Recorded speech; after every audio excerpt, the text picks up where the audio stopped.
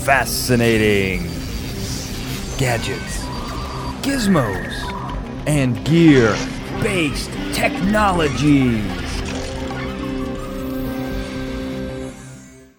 Welcome to FGGBT. Now, this is the show that takes your favorite fictional science and technology, and we make it a reality.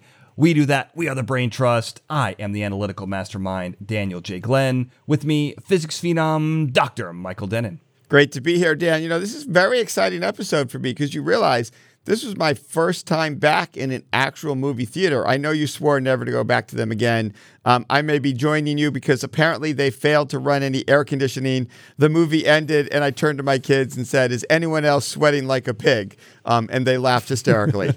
But the movie was great. Well, I can tell you that's one more reason not to go back to a movie theater. I know I will have all of Hollywood upset at me for passing on this message, but I will never go to a movie theater again. I think this is the best thing to happen to film viewing in a long time. Since the Lumiere brothers, I would argue this is the best thing to happen to film. But let me get off my soapbox because I have to introduce a man who knows plenty about the Lumiere brothers, and that is our enigmatic engineer, Ben Siepser. Ben, where are you broadcasting from this week? Dan, I seem to have discovered a mysterious flying base up here in the clouds. It seems very ominous, and I am very worried about what could possibly be going on inside such a secret base. Well, the fact that you found it, Ben, tells you just how easy it is to find. Being in the sky is not going to keep that place hidden. But we're going to get to the Red Room a little later on. But, you know, Black Widow, people were really anticipating this movie for a long time. It was one of the first, I think it's the first Marvel release in cinemas in a very, very long time. You guys can correct me if I'm wrong here. But, you know, I'm curious what you thought. Denon, you liked it. You were sweating. I can't tell if that was from the adrenaline from the movie or the air conditioning or possibly, you know, where you were watching, if you were watching outside at a drive-thru or whatever. What was going on for you when you watched this movie? Well, first of all, Dan, I will confirm you're exactly right. You're very precise. This is the first MCU release in cinemas in a very, very long time. That is an exact number, and I'm going to go with it and support you on that.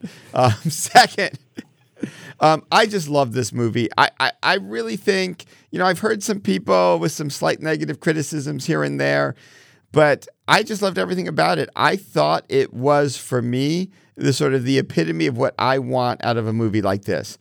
Action, humor, fun characters, some cool gadgets here and there. That's why we're doing an episode, because there's gadgets and gizmos in it.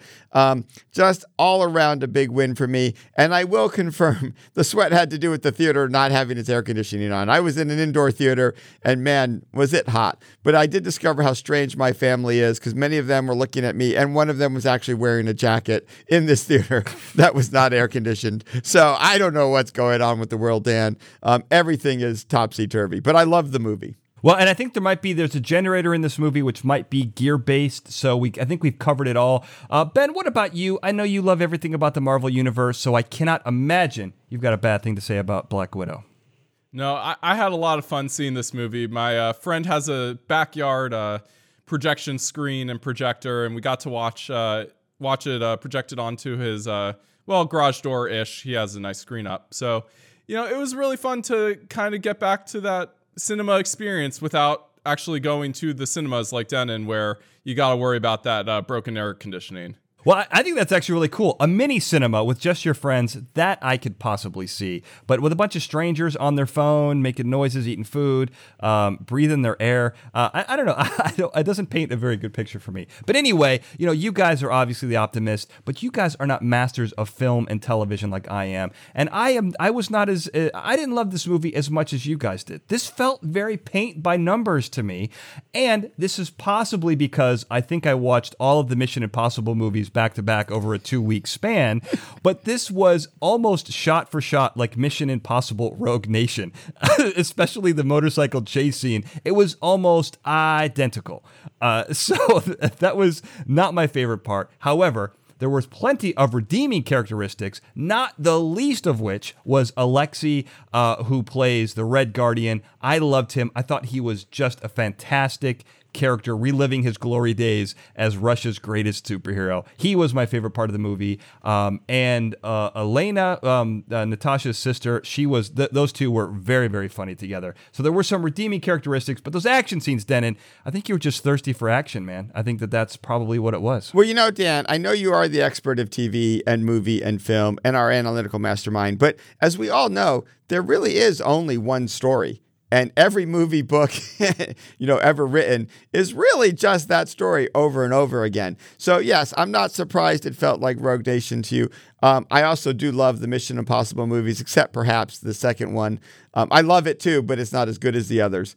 But I do think it's not the story as much as how it's done. And you nailed it here, Dan. The actors and actresses in this film, I felt they did an amazing job. They really, really pulled it all together. They worked so well together. Nothing like a fake family convincing you they're a real family in the end. I just enjoyed that aspect of it. Yeah, and I'm going to say something that's a little controversial here, but I got to admit, I was a little confused during the beginning sequence because you don't actually know that that's Natasha and Elena. Am I getting that right, Ben? I didn't write it down. Is it Yelena? Yelena. All right, thank you, Ben. So that master of television and film on display here. Yelena and Natasha, when they were kids, we see them in the beginning, and I thought it was a little boy, but it's actually a little girl playing Natasha. And for like 3 minutes of the movie, I was like, who are these two brother and sister combos? So I apologize to the actor, everyone listening, but I was very confused.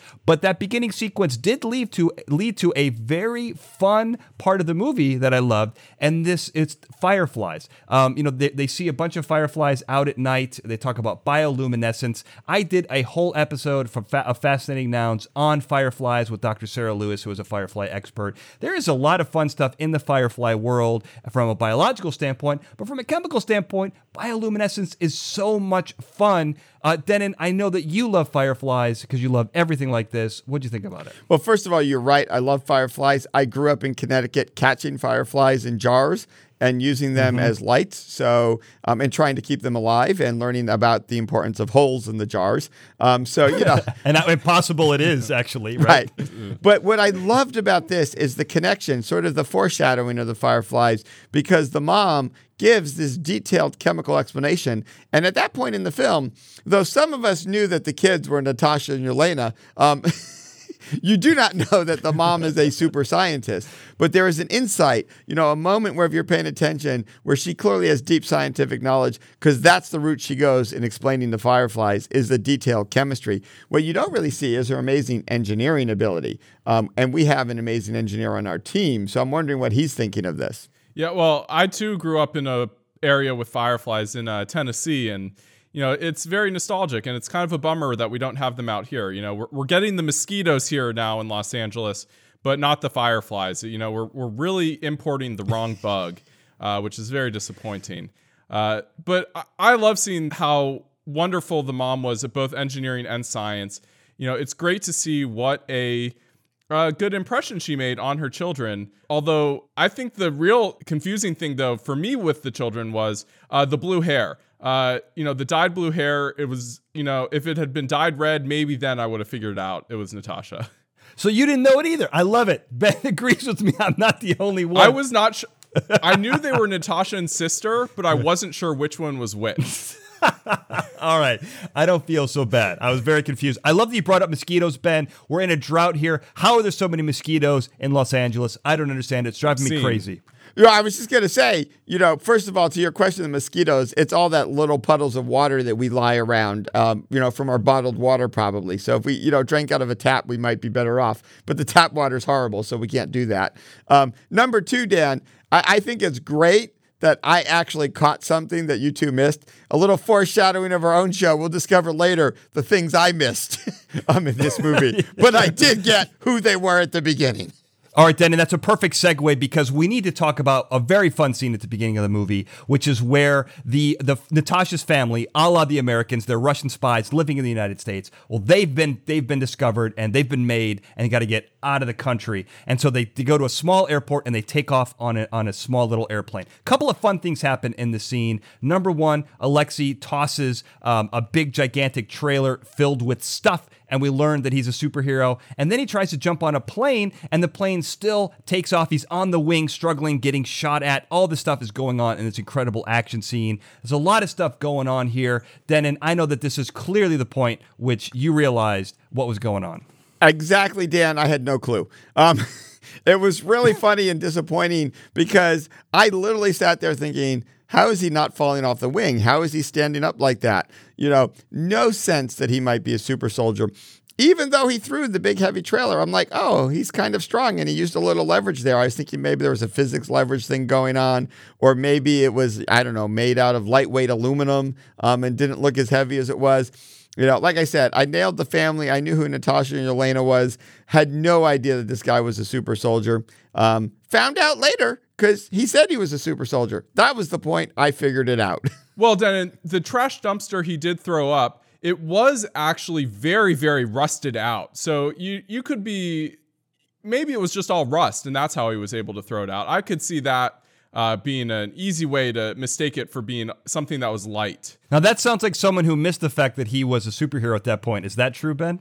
Oh, yeah, I totally missed that moment watching it. I was very excited about the gunshots and the plane taking off that I completely missed the gigantic, loud, exaggerated thud of him throwing the dumpster. Now, what about, I'm going to let you redeem yourself here, Ben. I'm going to give you another opportunity. What about when he jumps onto that wing? Is that plane able to lift off and fly? I know that it seems simple and probably a dumb question, but this is the first thing that popped into my mind. Well, so I did a little research. This is a Piper 32R-300. We know it's the R model because it has the retractable gear. And that's also the original Piper 32-300 could no way make it to Cuba from Ohio, whereas the 32R-300 could barely make it to Cuba from Ohio. So that's how we know what they're in. I think it could lift off. It would probably have to go a little faster than usual, which I think we see that, they're trying to get those knots to get up to speed to lift off. And it seems like they maybe needed a little bit more speed than usual to get lift off there than they normally would have. Ben, I have a question for you on that, though. If he really is a super soldier, which we did not know at the time, except maybe the experts in the audience, Dan. But, And on the panel as well, and in the Brain Trust. The experts in the panel knew it as well. But yeah, you're exactly right. Continue. So, but I feel like super soldiers may have an increased density. But hopefully it's not so much of an increased density that this still prevents the takeoff. I think they're still okay, Ben. Is he well within the parameters as a super soldier? Yeah, this airplane has quite a lot, can carry a few thousand pounds of payload. So, there's not much risk there unless he's very, very heavy. The real concern I had was, could he actually hold on?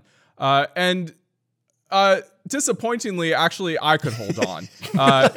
It's actually not that hard to hold on to a wing lying down during takeoff. Even at max cruise speed of this aircraft, which is about 180 miles per hour, you only need to hold about 170 pounds of grip strength, which I think most of us could hold on to that.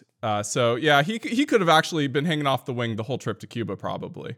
Well, especially if your life is on the line. We all know the amount of adrenaline that kicks in. We, as normal human beings, the three of us, are capable of superhuman feat under those kind of conditions. So a little disappointing, but good to know. I'm glad we've answered that question. But now we got the fun stuff out of the way, guys, because there's some insidious topics in this particular episode, not the least of which is mind control. So we're going to get into this, but on previous episodes, we've talked about how mice can be controlled through optogenetics and brain implants and using light and in photosynthetic algae. We've talked about all that. Neuralink has a whole video where a monkey can control a pong stick with his mind. I think that's what it's called, a pong paddle. So there's obviously implants that are involved. There's all kinds of invasive stuff going on right now. We're not going to talk about that. because this show is very specific about chemical mind control, chemical subjugation, and conditioned mind control. And I want to talk about chemical mind control because, one of my favorite topics that plays right into this is the CIA mind control experiments, also known as MK Ultra. And this is where the CIA, on official business, although I think it was, kind of hidden through black budget, but they looked into mind control from 1953 to 1973. It was run by a guy named Cindy Gottlieb, and they used LSD and electroshock therapy to kind of make the mind pliable through LSD and electroshock therapy to what the goal was to destroy and obliterate the current personality and then insert a brand new personality that both had, that was new behaviors, new thoughts, new attitudes. That was the idea behind this. And that really happened. They wanted to create a vacuum and insert a new personality in there. This was really going on with chemicals, with LSD. I want to get your thoughts on this first, Denon, and I will allow you to have your own thoughts on this. Well, thank you, Dan, for letting me have my own thoughts. I do think, obviously this raises the question we've faced often on this show is how unethical certain research has been throughout history. But at the moment, leaving aside the extreme lapse in ethics, what's interesting about this compared to what we kind of see in Black Widow is the permanence of this chemical manipulation, right? It's really an attempt to do a brain wipe and a reboot. And so I think it's using chemicals, but using them with a different approach than what Black Widow implies, where the chemical manipulation turns out to also have a cure. And so that's an interesting sort of twist on this. And it's very different than some of the other things we've seen in past shows that you said, as you referred to with implants. There's none of that going on. The electroshock therapy is the part that's kind of disturbing to me, but really could go to wiping out connections using electricity. Ben, I know you're roughly in this field, though obviously you're not doing anything unethical that we know of. But how do you see this whole LSD electroshock working together, this combination of electricity and chemistry? Yeah, so it's interesting because electroshock therapy is often used to treat some mental illnesses, and it kind of helps break the brain out of cycles that are detrimental to that are causing the sickness that you have. LSD is interesting because what's interesting about a lot of these hallucinogens is that they kind of allow your brain to form new connections that you otherwise wouldn't have. And so combining the two, you're breaking old connections, you're creating new ones.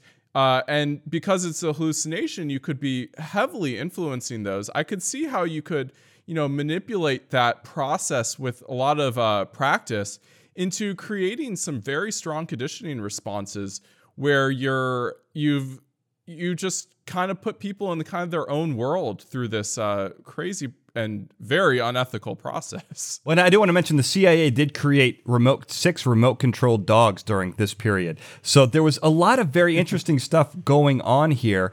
But, when we're talking about chemical subjugation, it's very similar to, classical conditioning, psychological, which we're going to talk about later on. But I want to keep on this chemical mind control idea for a second, because one of the interesting things is that they seem to be controlled remotely. And I would imagine that mind control, at least how I understand it, would be you would be controlled. Someone would give you a command and you would go out and do it or be, controlled that way. This remote aspect, this, I think, that's the interesting part of this for me, Denon. Oh, it really is. When I was watching this, I was struck by the fact that they never really made the connection you need to make between the chemistry and what it did and the actual source of delivering a command, right? And what the antidote... The CDS, then, is what you're talking about, the command delivery system. The command delivery system. Because, when I think of chemically altering and controlling the brain, it's about creating a certain predisposition, right, and a certain personality that, they're more likely to follow orders.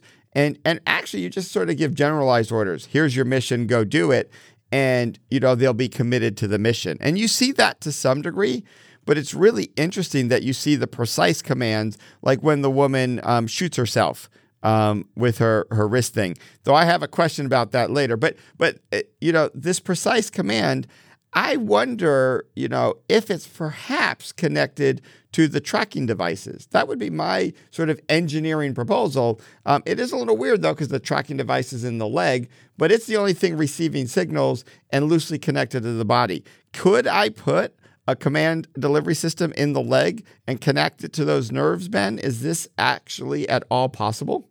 Well, I could see the leg tracker being kind of the antenna and radio for a system that's maybe throughout their cool Black Widow cat suit situation, where there's got to be a lot of tech going on here. Maybe we know they can talk to each other, so you could certainly be getting commands through the earpieces, and then the leg pieces. That's just evidence that there's a nice radio system for them to talk through the earpieces too.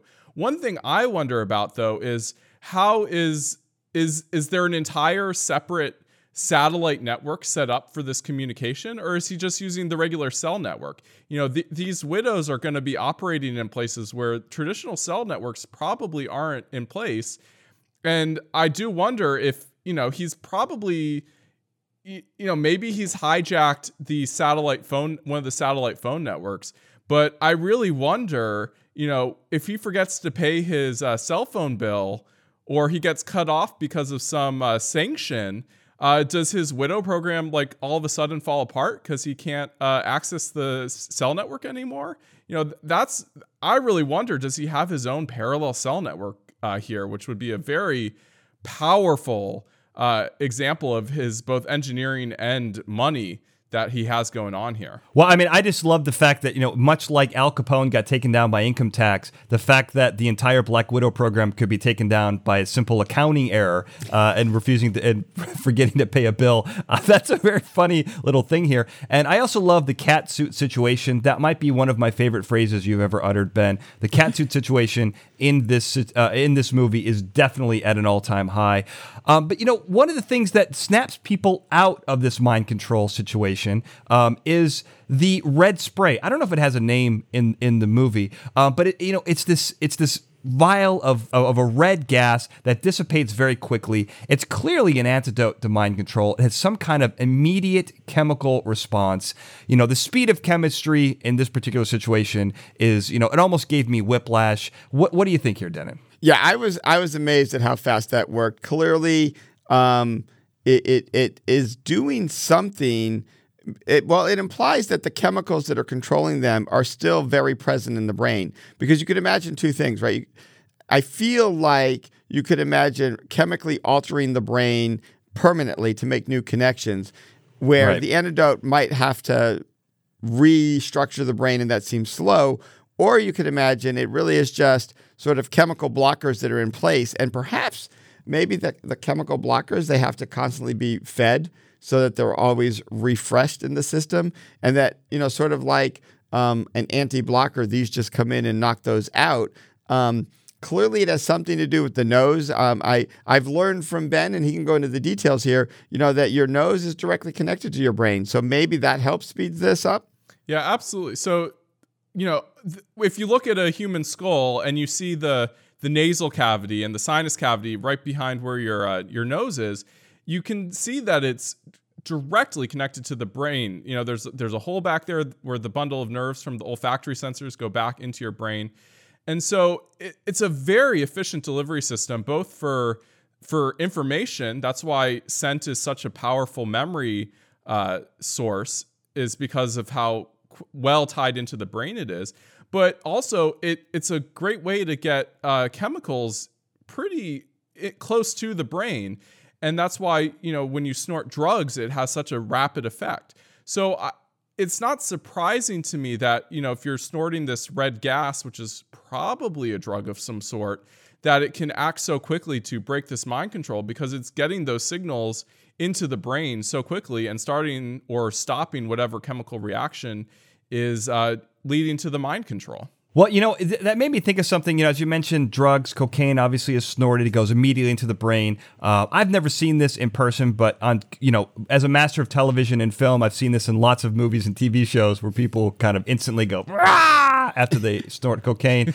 Now, as a kid, this kind of made me think of something that was, kind of weird, but I grew up in the era of candy cigarettes. So kids would walk around and buy candy cigarettes, and they would also snort sweet tarts, which I thought was very strange. Now, is there any connection between an immediate sugar high and snorting sweet tarts? Not that I know of. I mean, the sugar, if there's glucose in the sweet tarts, then if that sugar could somehow cross the barrier into your bloodstream, I could see it giving you like a straight glucose hit to your bloodstream. But I don't know how rapidly available glucose is able to kind of get into the blood through that. Denon, do you have any ideas on that? Well, I'm just stuck on the image of Dan knowing anyone who snorted sweet tart. That like froze my brain right there. Dan, I think that is the classic psychosomatic effect. I mean, it could be something there, but I feel like it's psychosomatic. It did make me realize something, though. I don't know why this connected back to the chemical process here. Yelena does mention that while under the chemical influence, she could still tell her true self. And there was just this layer over it making her do stuff, which actually confirms the theory we've discussed that the chemicals are there all the time and the antidote is immediately attacking those chemicals. So I'm feeling better about the speed of this, Dan, and it's all due to your sweet tart story. So I appreciate that insight into the whole system. Well, I do want to tell you one other thing here. I probably shouldn't, but it's too funny not to tell you. But as I mentioned, candy cigarettes, snorting sweet tarts were available. Someone from my high school just made national news for skinny dipping in someone else's pool and getting busted with drugs by doing that. So that was a very interesting, fun thing to read. I'm not going to name names, but if that's any indication of what snorting sweet tarts as a kid will do to you, kids, stay off the sweet tarts. Don't be snorting them, and don't be buying candy cigarettes, which probably don't even exist anymore. But this connection between smell is very important. This is from things that I've read, and this isn't exactly, I don't have any science behind this, but I believe that newborn babies, skin on skin contact creates a physiological response in babies. They have a very close connection to smell. They can't see very well. A lot of, from what I understand, babies can actually, that's how they bond with the father, is how he smells. So there is this very strong connection at a very, very young age to smell, which I think is very important. And it leads us to one of the craziest things in this film. There's this pheromone connection that stops Natasha from killing Dreykov. This was something that was put into her brain. There's this aspect of mind control, so she could not kill him. And in order to stop that, she quote unquote, severs her nasal nerve by breaking her nose. So first of all, the pheromone aspect of this is very interesting. And then Ben, I'm curious, as our biologist on the show, is that the right way to go about this, severing your nerve?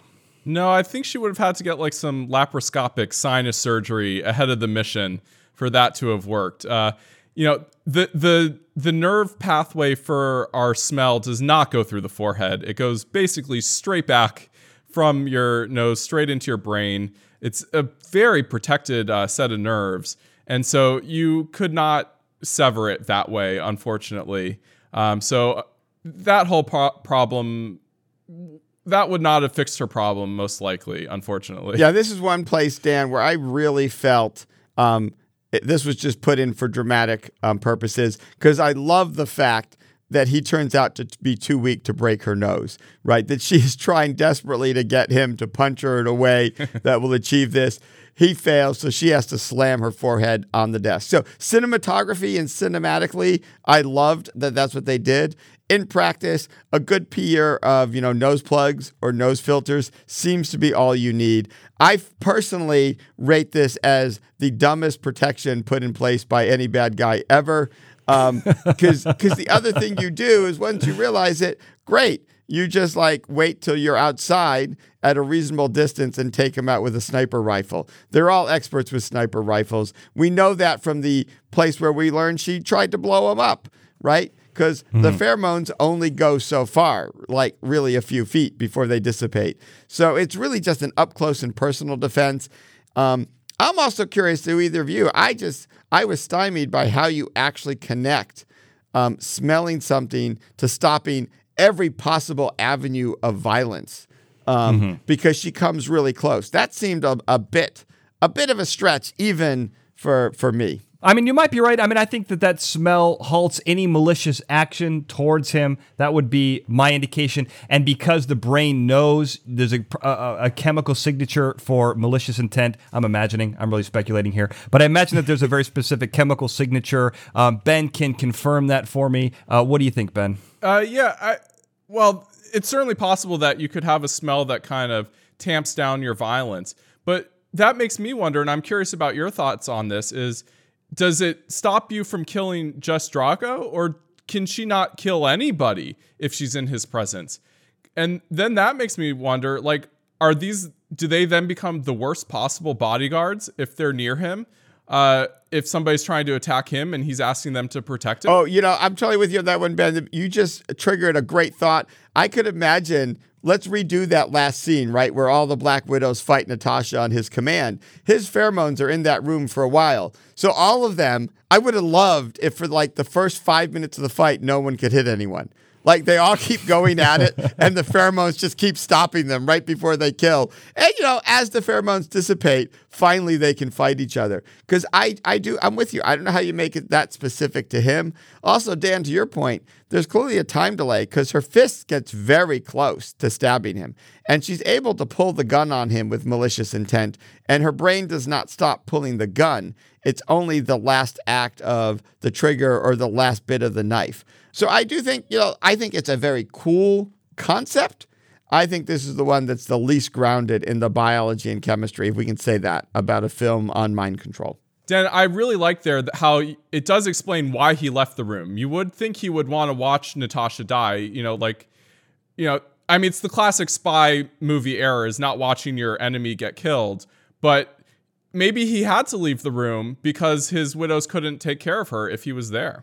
Yeah, I think that might be right. And I think, to your point, Denon, this may not be chemical. I just want to very quickly talk about conditional mind control, also known as brainwashing. I'm going to put up an article about this. I'm not going to go into too much detail, but basically this is changing your thoughts against your will. And it requires isolation, a complete dependency on the subject. A great pop culture reference would be how Theon Greyjoy is brainwashed by Ramsay Bolton. You affect everyone's. It basically changes who you are as a person. And I think once you change, once you've destroyed a personality and replaced it with a new set of behaviors, attitudes, and beliefs, then I think maybe that would speak to not being able to kill him from a philosophical standpoint instead of an actual physical standpoint. Really quickly, what do you think about that, Denon? Well, that would certainly make more sense and be more likely. And clearly, she's broken that because she was able to try and blow him up. She's broken her training. And that's why at the last minute, it would not help him in that room because she's managed to overcome any conditioning that was there. I think that's why they had to throw in this pheromone effect because the conditioning had clearly been broken. But you're right, and I think it's interesting. She is the product of conditioning because she never had the chemicals. I think that really explains a lot. And classical conditioning, we could argue is something that Dreykov employed on his daughter as he turned her into the Taskmaster. And I think the Taskmaster is just possibly one of my favorite villains in the MCU so far, because she uses this helmet basically to track the movements of the Avengers, of the enemies she's fighting, and even of fighting styles in general. We see her watching a video earlier in the movie to be able to be a perfect mimic when fighting other people. I really love this. What did you think about this, Denon? No, I loved it too, Dan. And what I really liked is the combination of kind of the conditioning but also both the chemical, because she needs the red dust to be freed, but also I think there was a lot of mental conditioning, and she was so greatly relieved to find out that her father had actually finally been killed and she did not have to do this. I'm fascinated by the suit. I think there's great tech there because clearly this was not just her natural physical ability. That was part of it. But, I mean, she was fighting with the strength of the Red Guardian, who we all know, because we watched the movie closely and carefully, was a super soldier. Some of us sooner than others. That's right. She's able to go toe-to-toe, if I might say, with a super soldier, and even kind of beat up on him a bit at times. So I think the suit has some clear technological advantage. Ben, are you on the suit side, or is this biology? What's going on here with the Taskmaster? Well, I think it could be I think it's a bit of both. I would imagine that Taskmaster has undergone a lot of the similar Widow training in terms of becoming more agile and strong and, flexible and things like that. But then I think it's the suit that amps up that power level, because realistically, if you're going to go toe to toe with a super soldier, you either need the super soldier juice yourself, or you need some sort of mechanical advantage, like Iron Man has. And so I tend towards that the Taskmaster suit is very similar to an Iron Man suit in that sense, that it's giving her a lot of strength. It's got some great hydraulics and things like that going on in there to amplify her power and movement. And I think that's all important. My favorite part of this was just this idea of learning martial arts styles, but also the styles of someone specific, because martial arts, each type of martial art has a very specific purpose and a very specific focus. If you look at boxing, it's all punches, no kicks. It has rules. You can't kick, you can't hit someone in the groin, right? It's the most versatile way to punch, but it also has a lot of downsides. So learning Aikido, all defense, no offense, being able to use your opponent's strength against you, judos, throws, that's the focus there. There's also locks, there's grappling holds, Brazilian jiu-jitsu, traditional wrestling. This gives you locks, holds, ways to subdue your opponent. It's the combination of all of these things. It's kind of what MMA is about, mixed martial arts, where you kind of mix all these together, mixing martial arts together. I think that's where they got the name for that. And I like this as a fighting style, but also the advantage of knowing what your opponent is going to do. Hawkeye's going to use bow and arrows. You can learn how to use bow and arrows. You can learn how to brawl like the Hulk, even if you can't have the strength of the Hulk. You know what they're going to do. This, to me, just creates the perfect fighting machine, because not only does she know what you're going to do, when you're going to do it, but she should know, with the advantage of AI, how to counter that particular blow, that particular offense. This is what I loved. Ben, I know you love biomechanics, and you're kind of a biomechanical expert. What did you think about this aspect? Well, I really like you bringing up the MMA, because MMA is very interesting in that it's kind of a science experiment, in that you have all these different people of different backgrounds with different fighting styles coming together and testing in a scientific way what fighting style is the best way and is the best. And Taskmaster has a very similar thing. They have observed all the superheroes. They've watched the tape. They've seen all of this stuff, and they've been able to figure out, how do I best fight all of these different heroes with all their different powers? And in some cases, they've just wholesale stolen. They've taken, like, Hawkeye's aim. You see her firing an explosive arrow at Natasha in the beginning to get back the Red Room juice. And then you see going toe to toe with Red Guardian with the Red Guardian shield. There's just all this amazing capability that learning systems can give you in fighting like this. You know what? Exactly right, both of you. But Dan, little disappointed in your analysis here, because you missed. Only because you missed something. The analysis is spot on, excellent.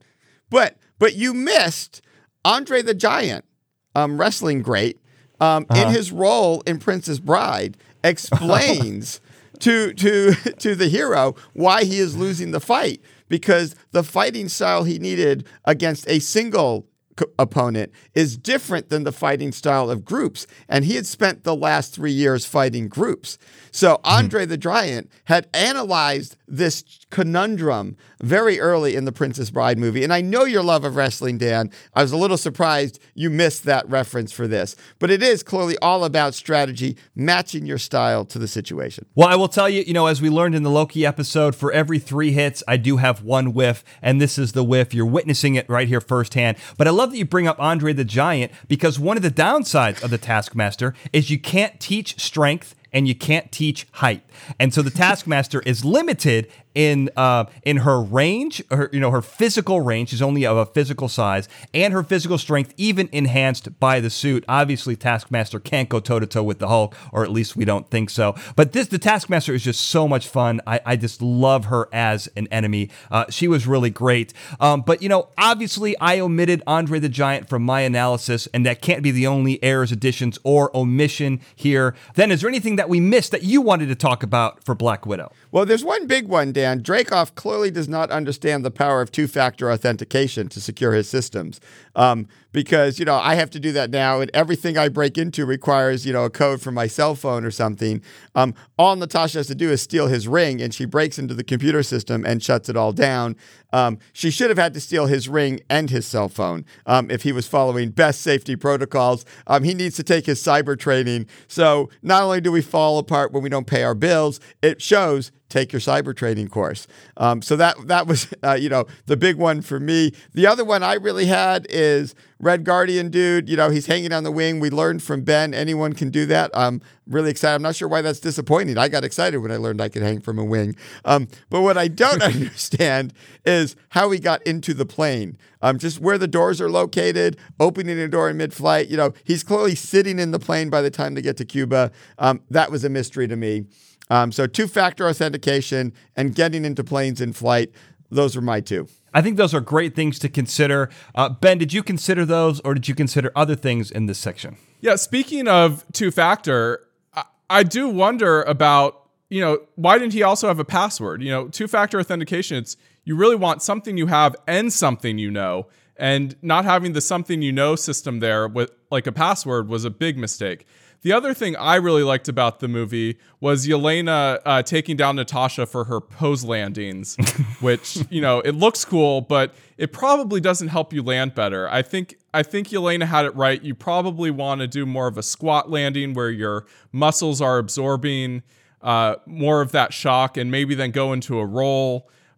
Landing with the pose with one leg out and the fist, you're probably going to break some knuckles and maybe overextend your hip flexors there. No, she nailed it for sure, because one of the first things you learn in martial arts is how to take a fall, how to take a roll, and those kind of poses, even that Iron Man fist to the ground thing, it may look cool, but it's not functional at all. It's even a little silly. I have, the only air addition omission I have is I love the nickname the Crimson Dynamo. That's even a better name than the Red Guardian. That was easily my favorite nickname for anyone. So we actually have a question from the audience here, guys. This is a question that comes to us from Tef Job, and he says, "Hello, Brain Trust. I have a question that only the three of you can answer. My curiosity was struck while listening to the One I Love episode. Now, I'm a Louisiana man, and if there's one thing I know, it's bacon. I can smell the difference between streaky bacon, middle bacon, cottage bacon, and even collar bacon. I don't know what any of those things are, so we might have to look into that. Granted, I'm more familiar with bacon than most, but the idea that the cooked bacon smell would disappear is preposterous, and this is great proof that the whole movie is all a dream. However, if you wanted to get rid of a bacon smell quickly, how would one do it? Is there a way to cancel the smell with another smell, like how you sniff coffee grounds at the perfume counter? Thank you in advance." This is a great question. I was kind of wondering this myself. Obviously, we mentioned high pressure air ventilation system, but is there a smell that would counteract the smell of bacon and either produce another smell or eliminate it completely? I don't know. That's where my mind went. I'm going to go chemistry first, then I'm going to give you first crack at it, and then Ben, Bacon Man, I'm going to let you take it home.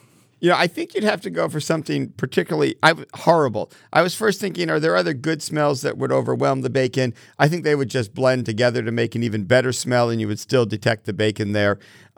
Maybe go with something horrible to overwhelm it. Ironically, we were just recently buying a used car for my daughter, and I think this is a very challenging problem because the first car she got into smelled like smoke. We rejected it. And one of the later cars she got into smelled like, that pleasant, new car thing spray over smoke. And you could still smell the smoke and distinguish the two. So I have a feeling you may be screwed with the bacon in terms of using chemistry. I think you're stuck with high-powered fans. I'm not sure. Yeah, I think bacon is... bacon smell is pretty smoky. It's a smoky smell. And we all know that it's very difficult to get the smoke smell out of something. And I think the reality is you have to use mechanical means. One, you want to have very few permeable surfaces. So, make your kitchen all granite, all stainless steel, no blinds, no curtains. And then, you want to keep that smell from settling. So you do need those fans. Maybe there's some, organic solvents that could get rid of it, like how they clean up crime scenes. But that's like my best guess beyond just not letting the smell happen in the first place. Well, I remember going to clubs when I would smoking was still allowed indoors and coming home smelling like smoke, and that smell would just stick to clothes forever. I'm a little surprised that our best answer is contact the crime scene forensic disposal unit, but maybe that is just how powerful bacon can be. And that tells you, the power of bacon. As you mentioned, Denon, the power of bacon explains it all. But, if you've got questions, general correspondence, comments, or even topics you want to hear about, we're easy to get a hold of. You can find us on social media. The show is on Twitter at FGGBTPod. We're on Facebook at FGGBT. And it's only been 5 years, guys, and almost 100 episodes, but we have an email account, questions at FGGBT.com. But it doesn't end there. You can get in touch with us individually. Denon, where can people find you? Well, people can find me on Twitter or Instagram. Just flip my name. It's at Denon Michael. And then find me on Facebook. You put a prof in there at Prof Denon Michael. And Ben, where can people find you? You can find me on all the major social media networks at bsiepser. How do you spell that? BSIEPSER. And I can be found on Twitter at Daniel J. Glenn, on Facebook at Analytical Mastermind, and on Instagram at The Daniel J. Glenn. And when you're listening to us on your favorite podcast service, make sure you're subscribed and always rate and review. And if you're watching us on YouTube, leave a comment down below so we can hear your thoughts, and like and subscribe. And don't forget, if you comment, send us a message, contact us on social media. That comment may be featured on a future episode, which is very exciting. We love getting these questions. And finally, this show contains powerful scientific information, such as mind control, which obviously supervillains would use to dominate the world. You don't want to be a supervillain. You want to be a superhero. So use this information properly. And until next time, thank you for listening. And you've gotten this far, you're going to want to subscribe. Well, how do you do that? We're on all the major podcasting platforms, including Apple Podcasts, Google Podcasts, TuneIn, Stitcher, and Spotify. But if you're not already subscribed to those platforms, I made it easy for you. Go to our website, fGGBT.com. You'll find links to those subscribe buttons and also links to our social media, both for the show and for our individual experts, the members of the Brain Trust. That's all right there. fGGBT.com. And before you leave, don't forget to check out our other episodes. You can find the link at the top of the page for everything we've got, and you'll notice that we've got both a YouTube version and an audio-only version. Depending on what you like, we got it for you. And if you do like those videos, you can go ahead and subscribe to those as well. We're on youtube.com/Daniel J. Glenn. And once again, if you like this show, you're going to like everything that I do. Go to danieljglenn.com to find out more. Thank you for listening.